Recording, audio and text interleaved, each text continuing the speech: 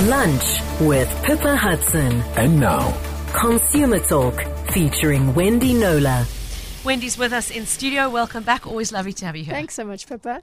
So we're going to give you a quick update on last week's story around alcohol deliveries via online services. We're going to pick up on a really exasperating TV license story as a follow-on to Monday's interview with lawyer Stephanie Fick. And by the way, if you missed that segment, we looked at the legal ins and outs of who has to have a license, how many licenses are needed, what are the consequences of not paying one, all that kind of legal stuff. So if you missed it, please do look for the podcast on the app and website. And then once we've dealt with the cancellation of license issue, which we're going to talk to Wendy about, we'll hopefully have time to squeeze in a few Black Friday tips ahead of the dreaded shopping extravaganza that is coming our way, and in some cases has in fact already arrived. So if you want to join the conversation, ask a question, share your own perspective, 0214460567 is the number to dial, and your voice notes to 072-567-1567. Now, Wendy, last week we were chatting about the possibility of under 18s procuring alcohol via online delivery platforms. Yep. And you talked us through the mechanisms the various retailers have in place to try and make sure that doesn't happen. And then after the show, we were contacted by a local alcohol researcher, very glad to hear the issue being addressed on air. And he tipped us off about the fact that actually this is obviously not unique to South Africa. Australia's been grappling with it as well. And they've actually very recently published a report on it, Wendy. Yeah, they did. So New South Wales in Australia just last month published a review of regulatory controls and supply practices of online liquor retailers. It's a very long, detailed but fascinating report, which we're just going to take the nuggets out of, given our time constraints. But the upshot was that several gaps in safeguards were identified, including an absence of consistent mandatory signage by retailers, which is an issue in South Africa. So there isn't. It should be. There should be legislation around if you're selling alcohol, this is what you need to put as a warning for about underage drinking. Okay. Orders, being made by those underage, not being okay, and the authors identified three key areas for improvement with practical recommendations, and I think our local online retailers who are selling booze and our legislators would do well to take note of. So it was prohibition of same-day deliveries being left unattended. And we didn't even think about that last week when we were discussing it. It's just dropped off. Yeah. And sometimes that happens, and it shouldn't be happening if there's alcohol. Mandating age verification at the point of purchase and delivery. So that needs to be a legal requirement. Requiring all same-day delivery drivers to undertake responsible delivery of alcohol training. So not just to say, well, we've told them, we've informed them, but for that to be structured and for none of those delivery partners to be allowed to deliver alcohol unless they've undergone that training. Yeah, unless they've had that training. And as I said, all three of those recommendations were incorporated into the New South Wales Liquor Amendment Bill of 2020. So we'll definitely come back to this one. But thanks to that mom who didn't want to be named because she didn't want her daughter to get any flack. Yes, but for raising the issue, and it's clearly, this online thing, especially in South Africa, is just taken off to such an alarming extent, and a lot of things haven't caught up with the reality, and this is one of them. Those loopholes that need to be closed. Yeah. Well, thanks for the update, and yes, absolutely a conversation to be continued at a later date. For now, let's continue a conversation that we started on Monday in our Legal Talk segment when we went through sort of the legal ins and outs of who needs a TV license and why you have to have them. And Wendy, we had once again a flurry of messages from listeners saying, never mind the issue of who has to have one. I used to have one. I've tried to cancel it, but the SABC just won't get the message. Let me share a couple of them with you. We had a WhatsApp from Anonymous saying, I informed the SABC in January 2015 that my mom had passed away. We sent off all the relevant certified documents. I've only just received a letter telling me that she's in arrears. So that is 6 years, nearly 7 years later. Cecile saying, my daughter emigrated to the UK 3 years ago. And for the past couple of months, I am being bombarded almost daily with messages about her TV license. I don't know where they got my number, how to make it stop. And Greg has just emailed me, same sort of situation, saying, I inherited my grandmother's television on her death in 2009. I cancelled her license and applied for one in my name, and the transformation was seamless. Then in 2011, prior to my TV license renewal in September, I cancelled it again, as I found that over 12 programs were being repeated daily and I seldom watched the drivel they fed us on those channels. I telephoned accounts at the SABC to be told I needed to put it in writing. I typed a letter, sent it via fax, emailed it and registered the letter with the affidavit to their offices. Several months later, I was called by their so-called lawyers demanding payment, and when I explained the situation to them and told them I had not had an account from them since cancelling mine, I mentioned I'd given the old box set TV to one of the movers. The lawyer asked if I had checked their license, and I told them when I ride in a vehicle with someone, I don't check the driver's license. I take it that they have one and are obliging with the law. It's not my duty to police individuals, is Greg's comment. For years after this, I was harassed by these lawyers and I told them please to proceed with legal action and that they were welcome to do a search of my home without notice. I still don't have a TV, and I doubt I will ever lower my standards again. If I do purchase a television, I will do the right thing and apply for a license. Greg touching on an issue that Stephanie, the lawyer, did talk about, that in order to sell a television, you have to have a television license. It is a complicated mechanic. But there we go. Greg, another person who's obviously struggled with the process. And Wendy, they're not alone. Yeah, I'm afraid that I have to say up front that we're going to ask more questions than answer them in today's segment. But I think a nice little precursor to something we're going to deal with next week. I've just heard from somebody at the SABC. I had asked for an interview and had asked more particularly for answers to some of my questions around these practical issues of, cancelling your TV license. And I specified it was for today, and I was told that the appropriate person's available tomorrow from 1:00 for an interview based on your questions below. And I said it was Wednesday. And they said because she's not available on Friday. I was like, it was actually for today. Read the email. Sorry for the mix-up. So I think it's a to be continued. But so Kim told us about her attempts to help the family of a Cape Town woman who passed away in February of this year at the age of 103. She hadn't been able to watch TV for quite a number of years because she had macular degeneration. And it turns out it's a side issue, but she hadn't paid for a few years. Senior citizen doesn't pay very much, but she hadn't paid it for a couple of years, number of 3 or 4 years. And family members were now receiving letters of demand from one of the SABC's many mandated collection agencies for that fee. And the confusion came as they had informed the SABC of her death, supplying them with her death certificate, and weren't able to make any headway in as many people talk about getting to the right person in the right way. And hence the email to us. Okay, now happily, since you intervened in this particular case, there is some progress because the general manager of the debt collection agency involved in that case has now contacted Kim, and they're trying to sort out the issue. But as we've just heard from all these other messages, Wendy, she's not alone. And here is a great example of what happens all too often. Somebody prefers to stay anonymous, emailing me to say, I haven't had a television for years, but to avoid the waste of time and stress and frustration, I still pay the 285 Rand per year because it is not worth my mental health trying to resolve it. And in brackets, and I am Snoop, but I still pay the 285 Rand. That's what a lot of people are actually doing. I actually saw a thread on Twitter either earlier this week, or I think it was earlier this week, or maybe late last week.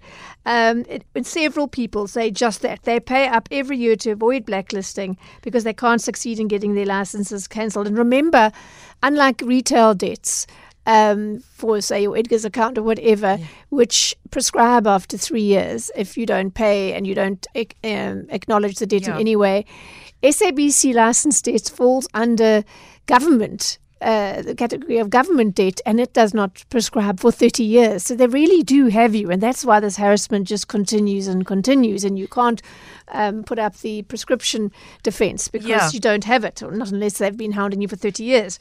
Anyway, so I There was an article published in My Broadband just a few days ago, last week I think, by one of its staff writers, saying my experience, it was obviously long and involved, my experience showed that it is basically impossible to follow the government's suggestions and receive assistance from the SABC to cancel a license.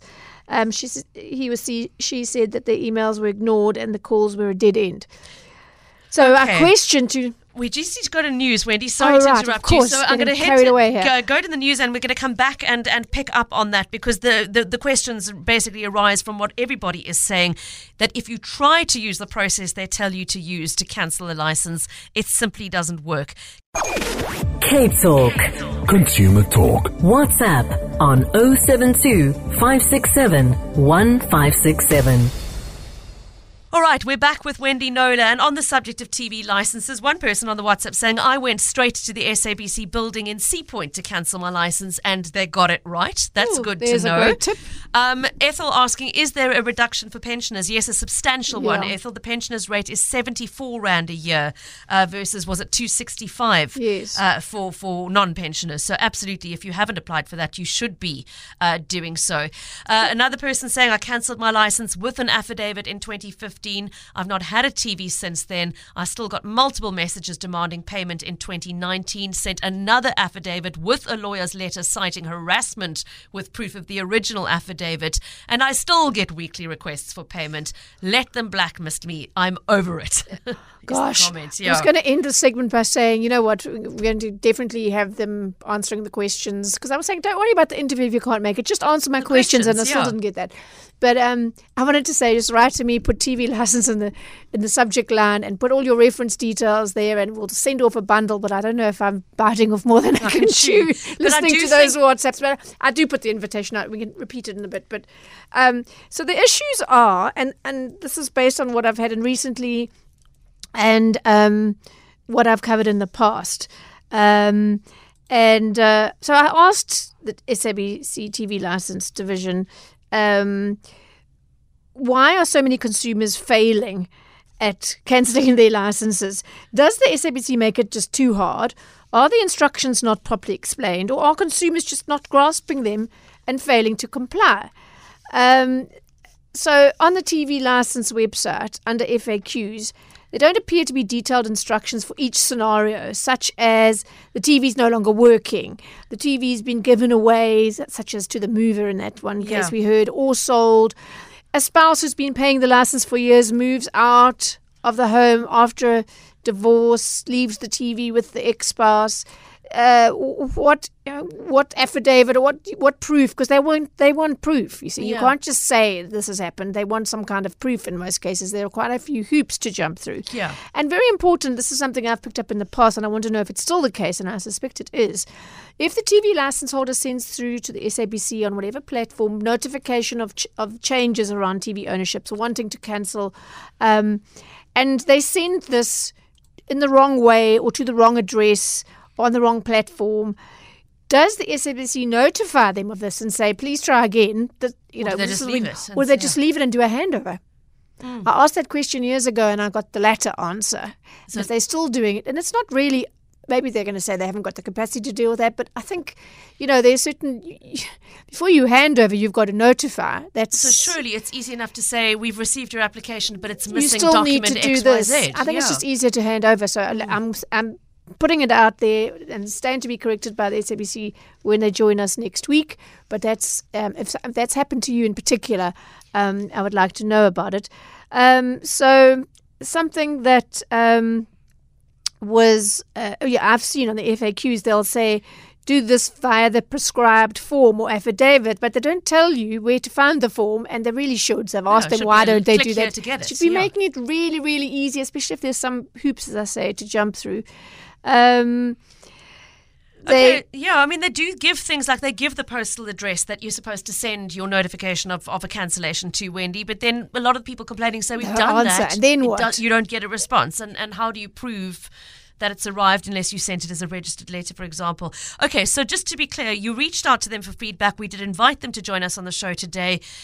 It sounds like they're as mangled in their communication strategy, Wendy, as they are in their cancellation strategy. Yeah, so I need to do a few things in the next week and would like people to send me their cases. But please, I need details and dates and license numbers and whatever. If you want me to put it through in with my bundle that I'm going to send through, I'm going to get hold of one of the debt collectors that dealt with that case we mentioned earlier, Kim's case, and ask them, because one of the things Kim said was there wasn't all these demands came through via SMS from them, but no details about how to actually pay.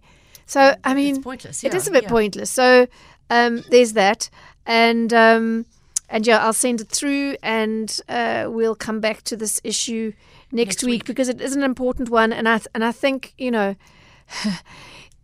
we don't want the situation which currently exists, and it does serve the SABC, where people just think, oh, you know what, for 265 Rand, I'm just going to carry on paying. I don't have that TV. I don't watch TV, whatever the case is. But it's really not worth. It's 265 Rand a year is worth it for me to spare myself. Mental health. Exactly. Yeah. Well, summarised. So that really shouldn't be the case. It shouldn't. So we'll do my best to grapple with these issues in more detail and certainly with the input of the SABC and TV hopefully license pin somebody division down to come on air with us. I think one of the things that's happened is in April this year, I received an email notifying me of the so-called temporary closure of the TV licenses, communications and liaison office, which had been very efficient actually in my case. I've dealt with the same person for about 10 years and always got responses. And now everything's going through to the SABC's general corporate comms division, which is, making it a little difficult, a little bit more cumbersome, I think, to get these media responses. So to be continued, our apologies. We were really hoping the SABC would be with us today, but let's hope we can pin them down for next week. The question I can answer is this one. Somebody's WhatsApp saying, if you've got more than one TV, does every TV have its own license? No, it doesn't. Wendy, it's one per household, isn't it? It's one per household, yes. So if you've got multiple sets in the home, you only need one person in the home to be the license holder. But do be mindful of the fact that if there is then a change in your home circumstances, like a divorce, you need to then legally process a change of the TV license ownership, as it were. Cape Talk. Consumer Talk. Call now on 021 446 0567. Technically, Black Friday is next Friday, the 26th of November, but deep sighs, Wendy, it's not Black Friday anymore. It's suddenly become Black November, and I'm sure you're as tired of it as I am. I totally am, and it started creeping this way a year or two ago, and now it's just full on. I am thoroughly over Black Friday press releases, and they've really hit a crescendo this week. The last couple of days. Wow. Yeah. Every bank, financial services regulator, e-retailer has put out, insurers have put out statements about Black Friday on November the 26th, which, as we all know, has become Black November. One bank's PR agency today actually even attached a voice note of an official giving her Black Friday spending advice, and rendered it unusable, really, unless it was edited, because she spoke about financial woes instead of woes. Oh, my goodness. Oh, ouch. But anyway, I won't name the bank to protect the PR agency. Oh, but yeah, I mean, they don't need to extend this promo bargain supposed feast beyond November, of course, because come December, Christmas. Yes. Okay. So anyway, the releases. Sorry, Wendy. It's just I find it quite fascinating actually, because given the current financial climate, given how drastically so many people's spending power has been affected by the pandemic, I'm quite surprised that it's still as big as it is. There are two things I think that I've picked up, and they weren't really in the releases. But the one is, when you're in a really tough situation, you're even more likely to want to give yourself a little bit of retail therapy. And secondly, the swing to online through the pandemic hitting the lockdowns that started in March. I mean, there's just been this unprecedented leap, 5 years worth of growth happened overnight, pretty much in a few months. Yeah. And so I think the two factors together we're going to be, and that's a worry given the debt levels of this country. So credit card, I think it's only 70% of credit card store card holders are meeting their minimum payment requirements already. So that's many millions of accounts that are in arrears already. As we go into the spend fest. But so there's basically four categories that the press releases are falling into. the how to keep your head when all others are losing theirs on Black November. So in other words, if you must partake, here's how to do it wisely. Number 2, which is a huge issue, fraud everywhere, how not to fall prey to the fraudsters. The Black November stats, which I quite like as a journalist, that just giving you some perspective on what's changed, what's from year changing, to year, what's et cetera, shifting, yeah. And then the one, and we've only got one example of how this is how we are doing Black Friday, Black November differently. So I hope we've got time to whiz through all of those. Okay, so let's do a bit of a dip into each of those categories, and let's start with what we really need, the executive summary, Wendy, of your insights. If you're going to shop, how do you shop smartly? Okay, so research. Don't get taken by the hype. Don't believe it's, this Black Friday is the only time you're going to find a good deal. Do your price comparisons in advance. And here's a practical way to do it. Use sites such as PriceCheck.co.za to actually get a good comparison. So you're not just, if someone says this is 40% off, you don't just fall for that. Just falling for the because bluff. often they base that discount on the recommended retail price. It's often never ever was that price, but that's how they justify it. So then people say, but I bought it 2 months ago at this price, it's not 40% off, and they're justified by saying that good old recommended selling price, which is a bit of a raspberry. That's a bit dubious. Yes, so really you want to compare real prices. So do something like that, PriceCheck.co.za. Okay. Set up your online accounts in advance. The sites of retailers that you're likely to buy from, get that all done.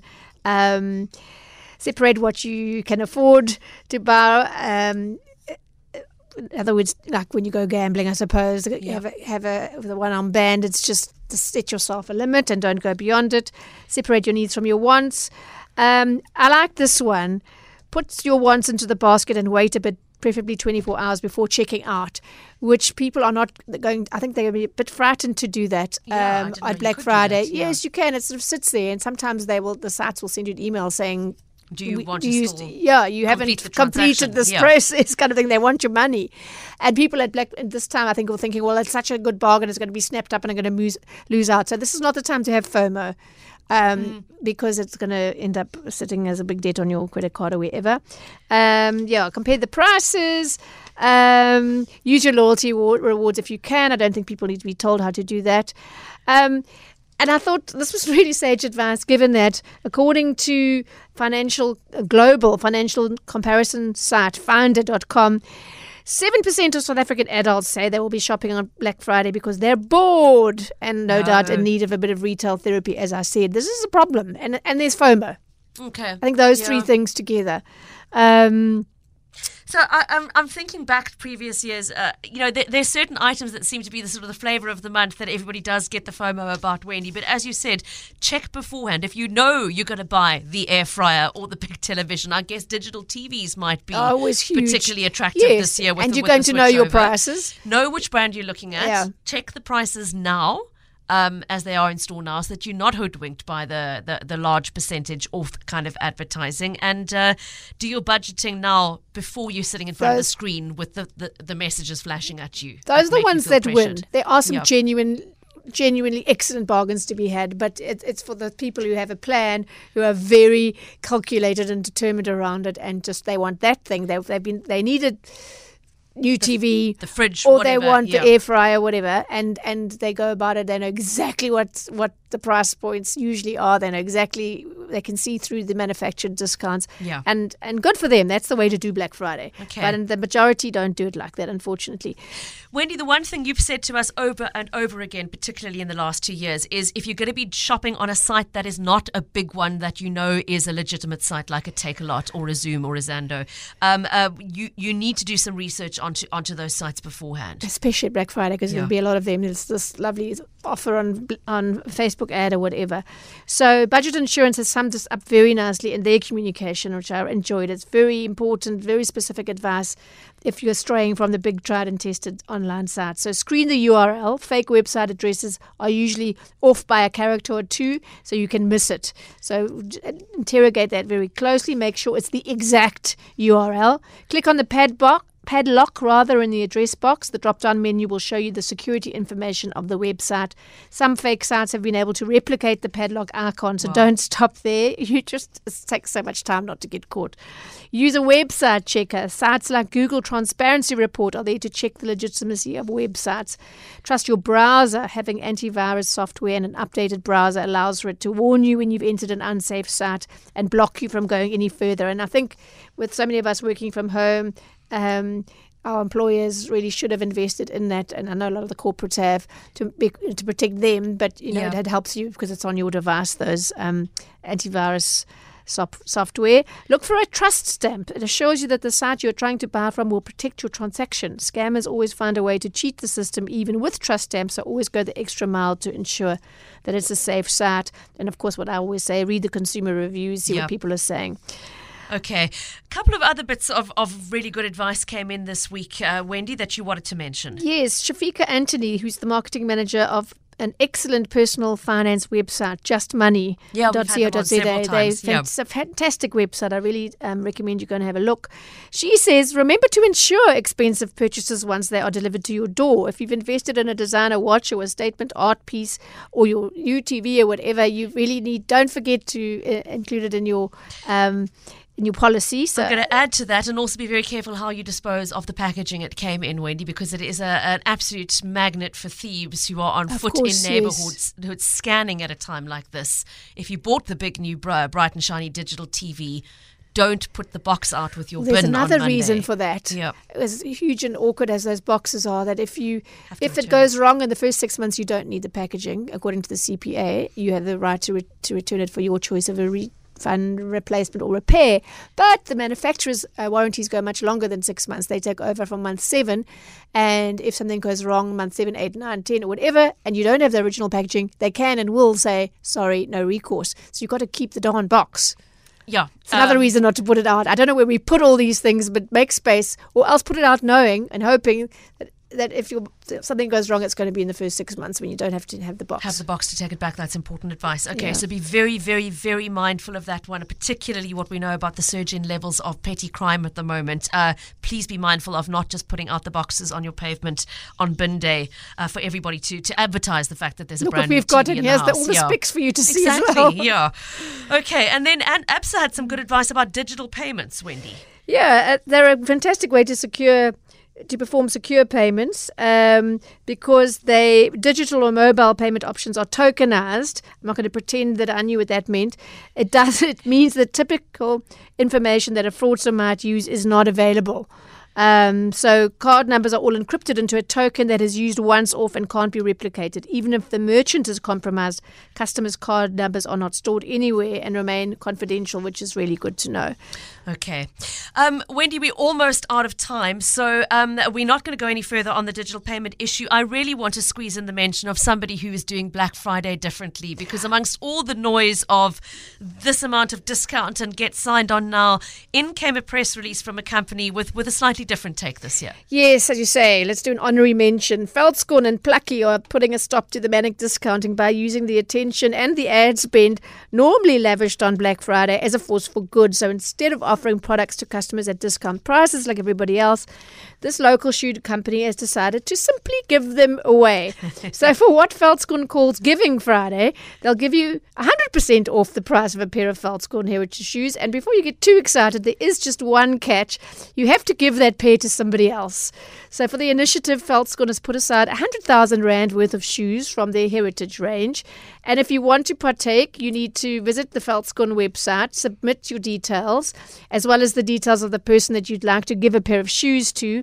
And the winners will be selected randomly and notified after Black Friday that someone has treated them to a pair of brand new Veldskon. I like it. And there's a Plucky thing we haven't got time for that's actually got to do with the Pink Boys that you were speaking about earlier, that you can go to the website and have a look. That there's something. Some of the proceeds go to that. Buying the 15 1,000 rand. 1,500 rand. Sorry, for per boy, 1,500 rand boys. So check that out, and well done for a really refreshing initiative around Black Friday. Last thing I want to say, and I'll just summarize a page worth of content in a couple of words. Wendy, we innocent customers are not going to be the only ones who go shopping on Black Friday. The fraudsters do too.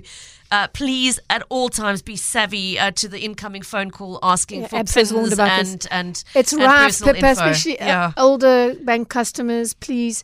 The one case I got in today was a Capitec customer. He was driving from Muscle Bay down here, and the person claiming to be from Capitec's fraud department knew his ID number, cell phone number, home address, and was able to reel off his debit orders. So the trust was there. It's another day to tell how those how they got by all that information. But he lost 77,000 rand as a result, because he shared what the banks called keys to the safe, keys to your bank account. So if anyone phones you and you do go on high alert saying it's fraud about to be perpetrated on your account, please end the call and have your bank's legitimate fraud hotline saved in your contacts on your phone. Or if you don't have that, I suggest you do that right now if you don't already. Go onto the website of the bank. Don't take the number of anything that the fraudsters or the caller's given you. And 99.9% of the time, it's going to have been a fraudster. But once you start giving them your one-time passwords and your banking details, which is why they've phoned you, that's how you get to lose sums in the region of 77,000. It's going to be rife now. So please, spread the word. We've got to stop this happening. I'm getting complaints almost daily of people falling for this. Wendy, thanks as always for the heads up on that. We have to leave it there. Wendy Knowler, our consumer journalist, and remember, you can contact her on consumer@knowler.co.za.